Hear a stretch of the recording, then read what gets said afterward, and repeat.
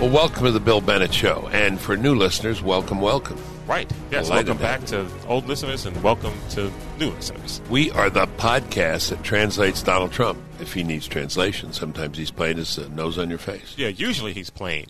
We have to translate the plain talk. Because we seem to only understand complicated things. Yeah. We make plain complicated. Exactly. That's why you're here. All right. We take a look at the current administration. We address the existential threats to America, some of which we think the president has identified. And, of course, many people on the other side think he is the existential threat to America. So we deal with that as well. Joining me today is Byron York. He is a columnist at the Washington Examiner and a Fox News contributor. We're going to take a look at his recent columns highlighting what was actually written in the El Paso Manifesto and his review of what happened on the president's visits to Dayton and El Paso. Also, maybe a word about the hard choice the never-Trumpers face in the 2020 election. So, Claude, I want to talk about 2020 Democrats. Okay. This is something I've said before. But, they're not really moving from their left-wing positions, their left positions. This came clear in the last week or two with people saying, why are all these candidates for president beating up on Obama? Right. And Obamacare.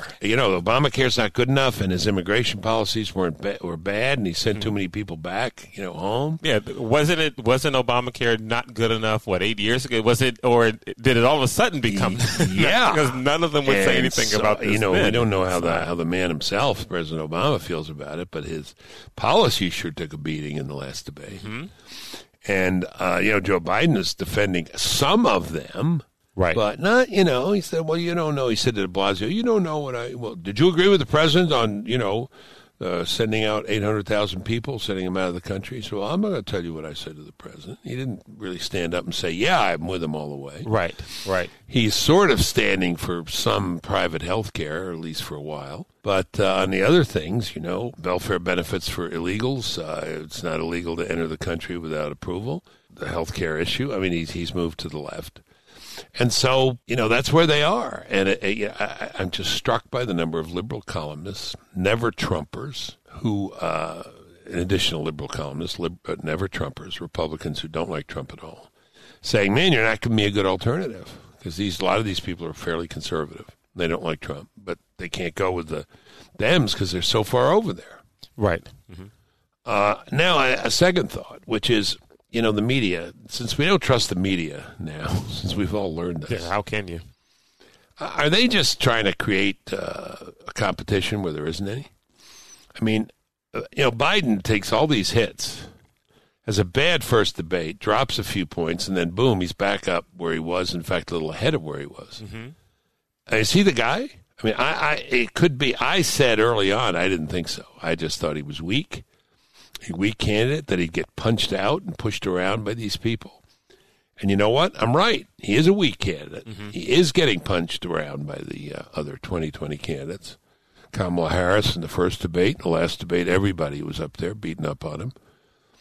But seems to be Teflon. He seems to be holding his numbers. I wonder if part of his strategy is not to fight back, like to not, because they're coming at him much harder than he's counterpunching. And so I wonder if that's part of his whole strategy, kind of to, if I'm the default Democrat candidate that is pretty much my race to win, then why don't I just cruise to victory? Let them, come at me. I'll try to stay above it all and save everything for the general. Because they are saying to him, and this is the pounding because he's a front runner, they're saying, you're not a progressive, you're not a progressive. And maybe he's not, and he knows he's not. Well, but he wants to pass as a progressive. Okay. That's why he's shifting his ground. Mm-hmm. Yeah, I'm for that. Oh, yeah, I wouldn't for that crime bill. No, that was another time. And, he's kind of disowning who he was. He's in this odd situation of saying, vote for me because I'm the guy with experience, but you can discount the experience because I'm a different guy now. Right. Right. I still have a lot of experience, but don't hold that against me or for me. And it was a liberal columnist who said he's not as good as he was when he was in his prime, and in his prime he wasn't very good. Yeah. Well, that's the other thing about running from a lot of the Obama policies was that I'm not sure if anyone else benefited more from being attached to President Obama than Joe Biden. I mean, right. you know what I mean? I think, in the eyes of a lot of Obama lovers, the Democrat voters, Biden is, he's right under him. I mean, there were people who were hoping that he'd jump in the race, and he's benefited a lot from being attached to President Obama. Amazing to me is the black vote, the Democratic Party, how attached black Democrats are to Biden. Oh, 100%. Yep. 0 for Buttigieg. Not so great for Kamala Harris, who's black. Not so much for Booker, Cory Booker, who's black. But Biden, South Carolina, and I do think it is going to narrow. And here's my only question about what I just said. My audience is used to this. I say it, That was my position before I changed it. I sound like, John Kerry. That is that he's the front runner, and he'll remain the front runner, and he'll be the guy. So I think it's going to come down to Warren versus Biden. I was saying Sanders early on, but I think he's being replaced by a somewhat younger, not much younger, but somewhat younger, more vigorous model in Elizabeth Warren, and she moves younger. I mean, she moves younger. Yeah. Good expression. Good way to do it. Yeah. But when you add up Biden's like 32.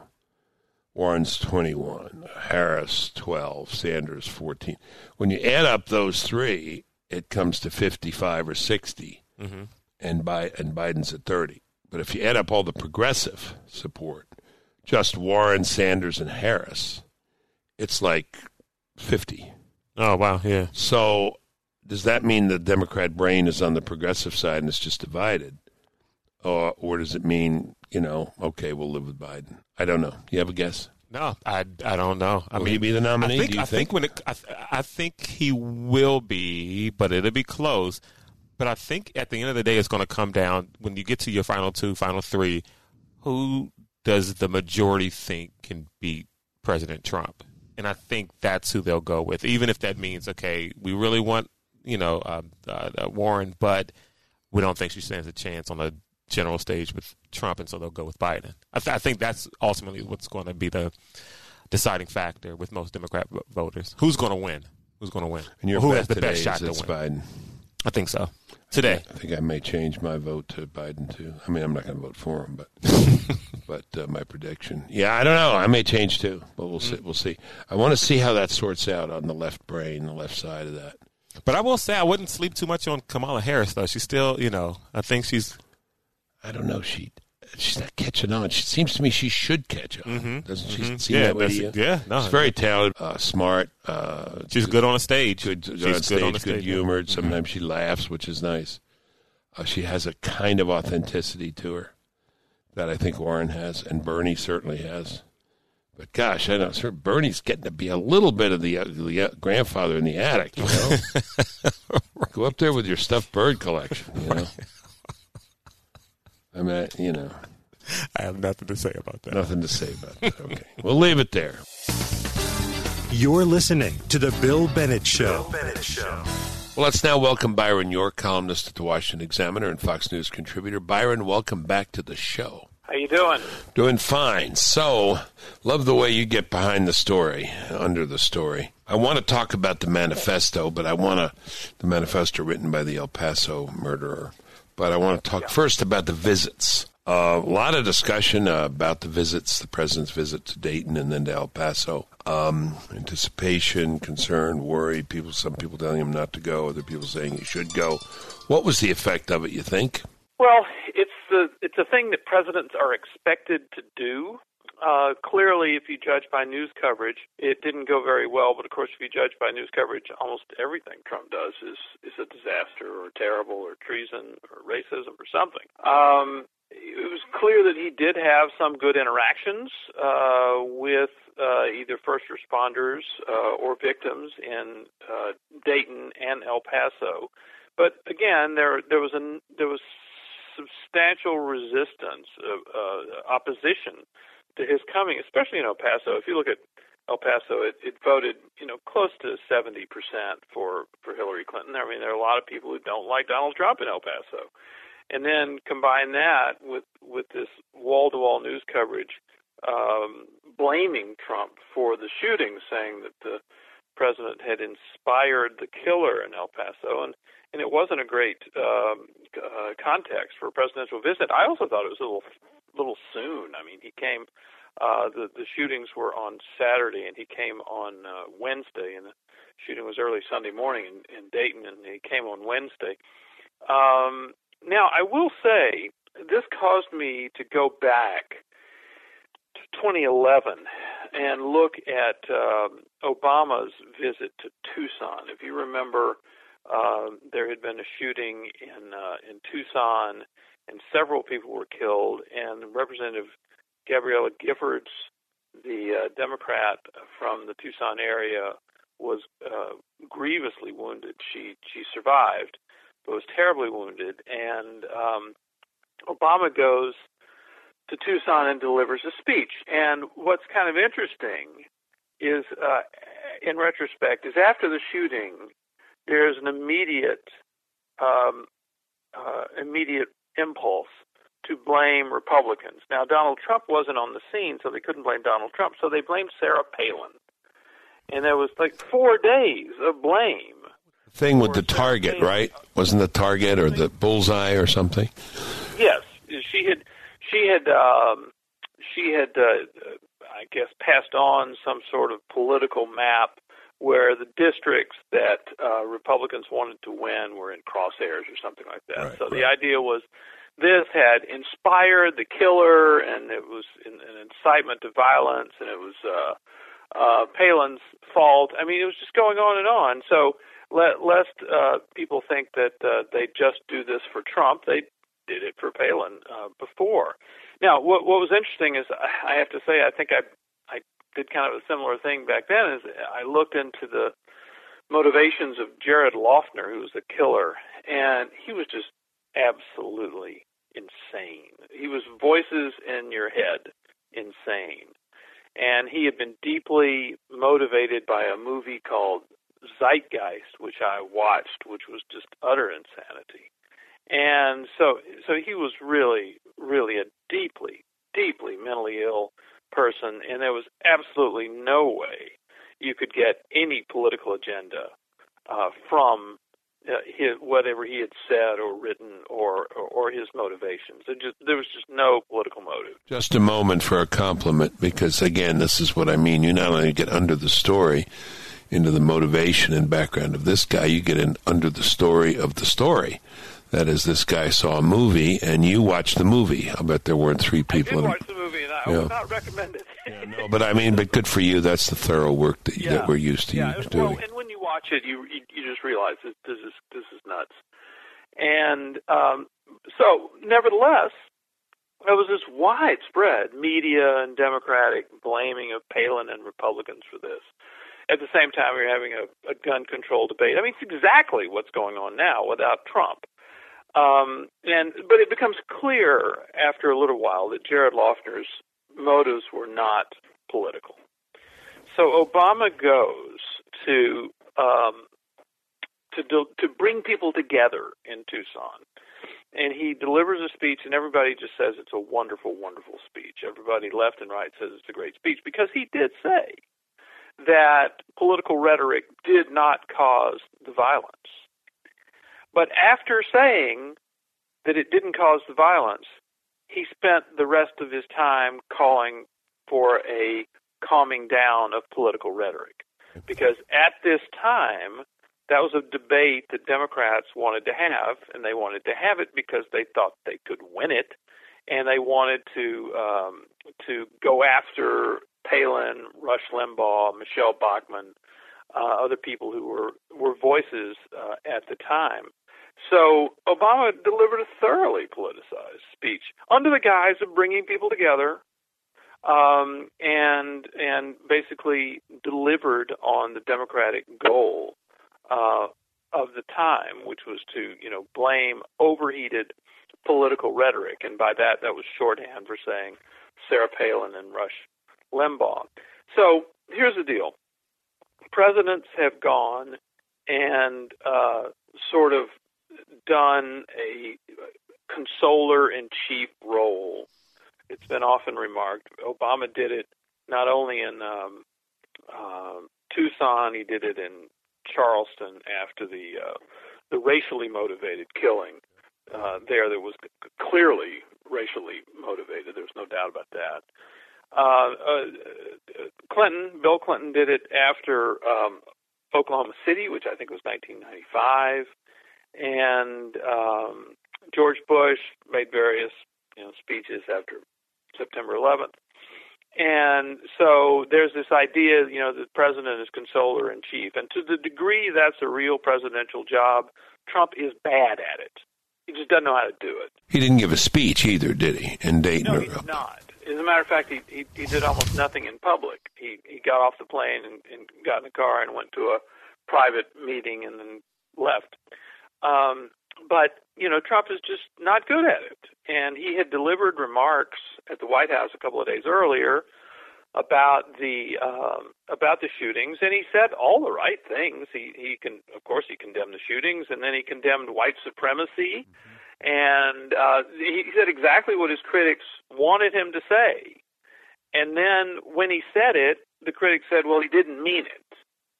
And so then on Wednesday, he makes what I think was probably an unnecessary trip to Dayton and Dayton and El Paso, and it's just not his thing. He's not terrifically good at doing this whole consoler-in-chief thing. There are many other things he's good at, but this is just not one of them. Couple things. I was asked a couple times before, when it was announced he was going, whether it was a good idea. I said yes on these grounds, and of course I wasn't thinking that clearly enough that he wouldn't be giving a public presentation. But I said, look, he goes to West Virginia and he goes to Ohio to these rallies, and he's adored. So now he's going to two places where, when he gets there, he's not going to be adored by everyone. There's some obvious real disagreements and criticisms. Good for him.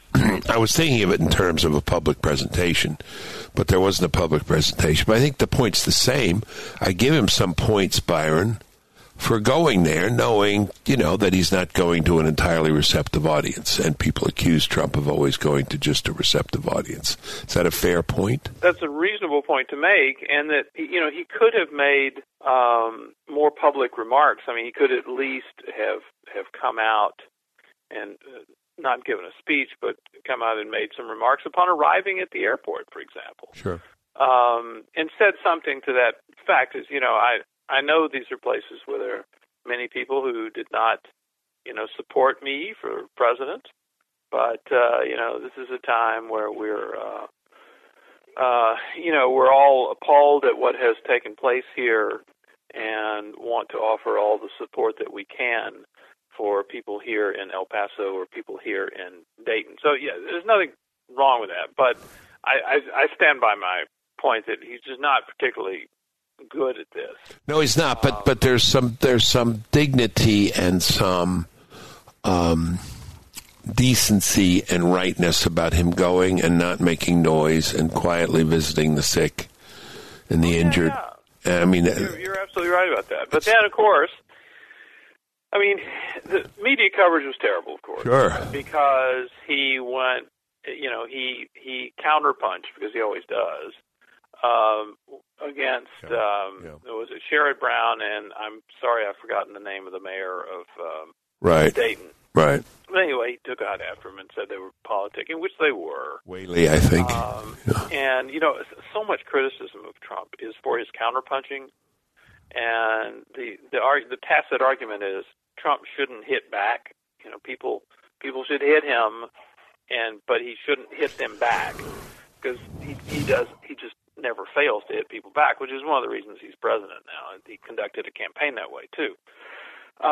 So whatever. I don't think this is any sort of serious long-term damage. To illustrate your point, I watched CNN yesterday, and what they emphasized was when he, I think, came out and was thanking the first responders. I don't know if you saw this. Some guy said, "Yeah, I was there. I was there at your rally."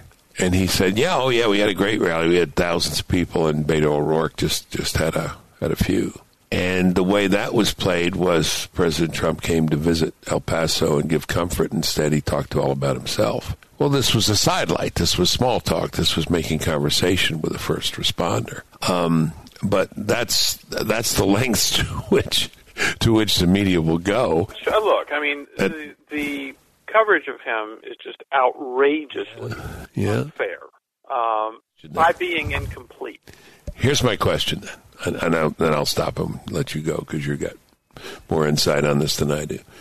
If this is where we are and the coverage is where it is, and we hear what it is that these 2020 candidates are saying, racist, white supremacist comparisons to the Third Reich, we're 15 months out. Where does this go from here?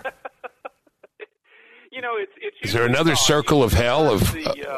You've heard of the famous reductio ad Hitlerum. Yeah, sure. Yeah. I mean, it's usually thought that when you're having some argument, that it ultimately, if it goes on long enough, it will get to Hitler, and that's kind of the ultimate dead end of the argument. You're comparing something that happened to Nazis or the Holocaust or something, which is sort of by definition the world's worst human.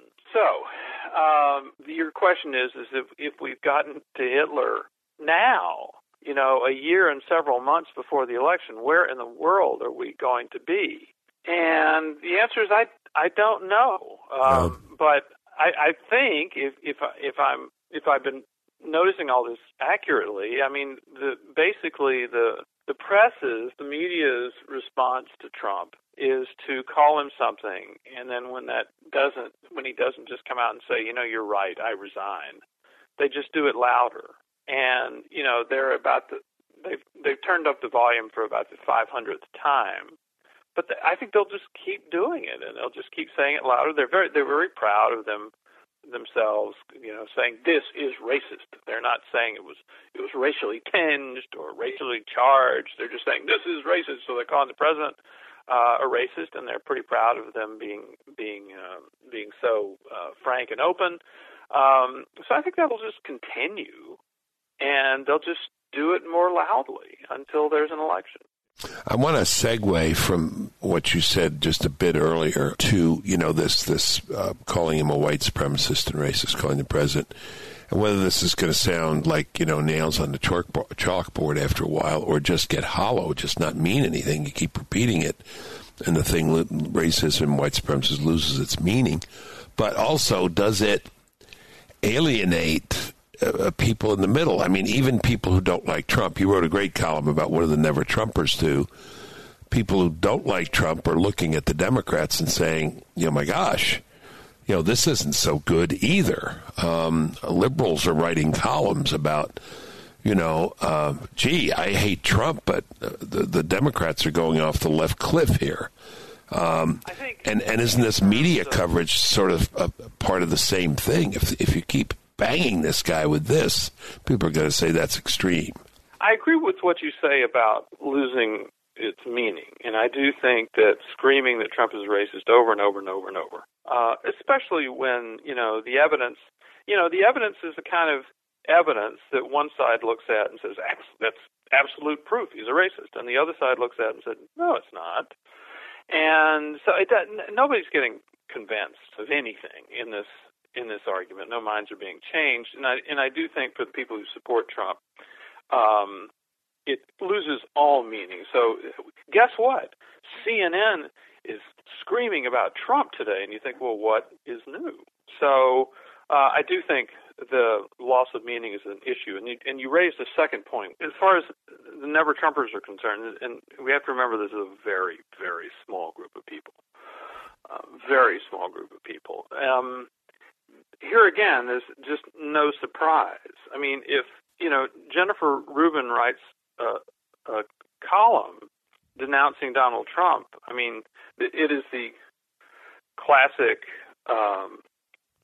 dog bites man story. It's not news. It happens every day, and so you don't even notice it. Right.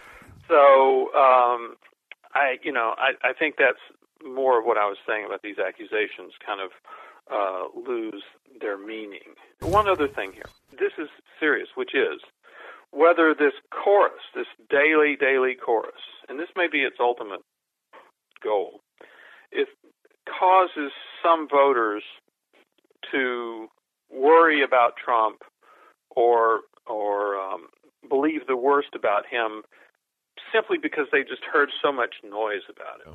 Yeah. If you remember, this is an old example, but after the Republican Revolution of 1994, Newt Gingrich comes into power as the Speaker of the House in Washington, and there's an enormous press reaction against him. He's terrible. There was a famous Time magazine cover back when Time magazine mattered, and it was something like how the Grinch stole Christmas. So Newt Gingrich was the villain here, and his name Gingrich and Grinch was kind of the same. Right.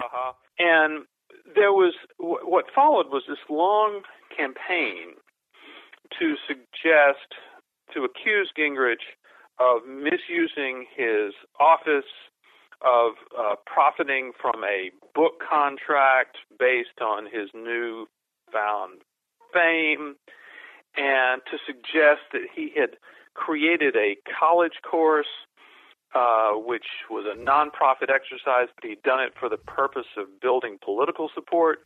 And it was just all a bunch of stuff that added up to nothing. But it was repeated over and over and over and over again. And the idea was to have the average voter out there who may know very little about Newt Gingrich say, yeah, I know he's the head of the Republicans, and he's done something wrong. I don't know exactly what it is, but he's done something wrong.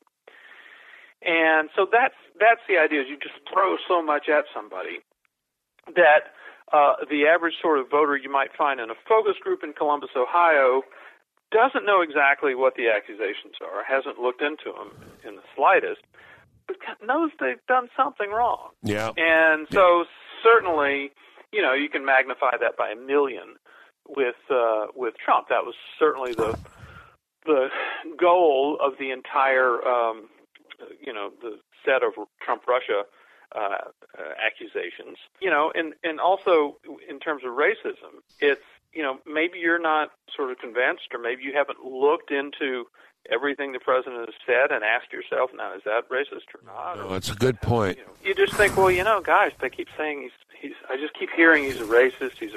So there might be method to this madness. That is, repeat the thing a million times, and it becomes conventional wisdom. I think the Charlottesville thing is a bad rap. I know he kind of fumbled his. I didn't delve into that for quite a long time. I don't think I've ever written anything about that Charlottesville news conference. You should. I think it was in Trump Tower a few days afterwards. But it is, when you read the transcript today, and I read it a couple of days ago, when you read the transcript today, it's pretty clear that Trump was dividing the people in the actors in Charlottesville into several groups. There was the white supremacists, the white nationalists. There was the Antifa people, and then there were the people who just wanted to protest the removal of a Robert E. Lee statue, and then there were the people on the other side of the removal. So there were like four groups, two sides, four groups, one bad on either side. The bad ones being, of course, the white nationalists and the Antifa. And so if you look through the transcript, it's just classic sort of Trumpian stream of consciousness. It becomes pretty clear that he's saying there was this bad group of white nationalists, and they should be condemned up and down. And then there was these other people who were just there to protest the removal of the statue. And I think that had been the day earlier. Oh, that's exactly right. But it's the same thing. And so the chronology of it wasn't quite right, which is another Trumpian sort of thing. But I think it's pretty clear that when he said there were very fine people on both sides, that he was, as far as the fine people, he was referring to those people who opposed the removal of the Robert E. Lee statue. Yeah. Now, this continues to resonate in our politics. If you remember, Joe Biden, with his campaign announcement video, the way he presented his candidacy for the first time to the American people, it was all about Charlottesville. The whole thing.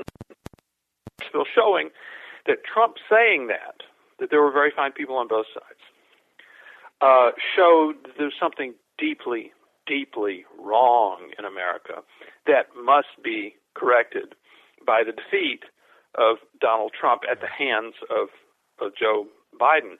And when Biden was at the Iowa State Fair, an editor at Breitbart, Joel Pollack, asked him about the Charlottesville remark, and basically saying, wasn't Trump referring to other people as very fine people and not to neo-Nazis? And Biden said, absolutely not, stood his ground completely. So this is going to continue to resonate. And believe me, if Biden receives the Democratic nomination, he will mention in his acceptance speech that Trump referred to neo-Nazis as very fine people. Yeah. So these things become reality. The legend has been printed, and that's just the way it is. Right. I guess my point is if you repeat a thing a million times, it becomes conventional wisdom, particularly for people who don't probe into it, But, yeah, especially when you have people in positions of authority, like the former vice president saying. Right. So if the media keeps hitting this, we may think it's hollow and repetitious and boring and stupid and ad Hitlerium, but it sinks in. It gets into the environment. It becomes part of the universe. Yeah, absolutely. All right. Byron, thank you very much. We're going to put both your columns up about the manifesto and about the Never Trumpers, and we thank you very, very much. Thank you, Bill. Always a pleasure. Thank you. All right, that does it for today's show. To catch up on previous episodes of the show, go to BillBennettShow.com. You can follow me on Twitter at William J. Bennett. You can like me on Facebook. Just search Bill Bennett. Feel free to email the show. I'd love to hear from you. We get emails, don't we, Claude? Oh, yeah, we get tons of emails. Yep. It's BillBennettPodcast@gmail.com. Please share the podcast with your family and your friends. We'll catch up next week.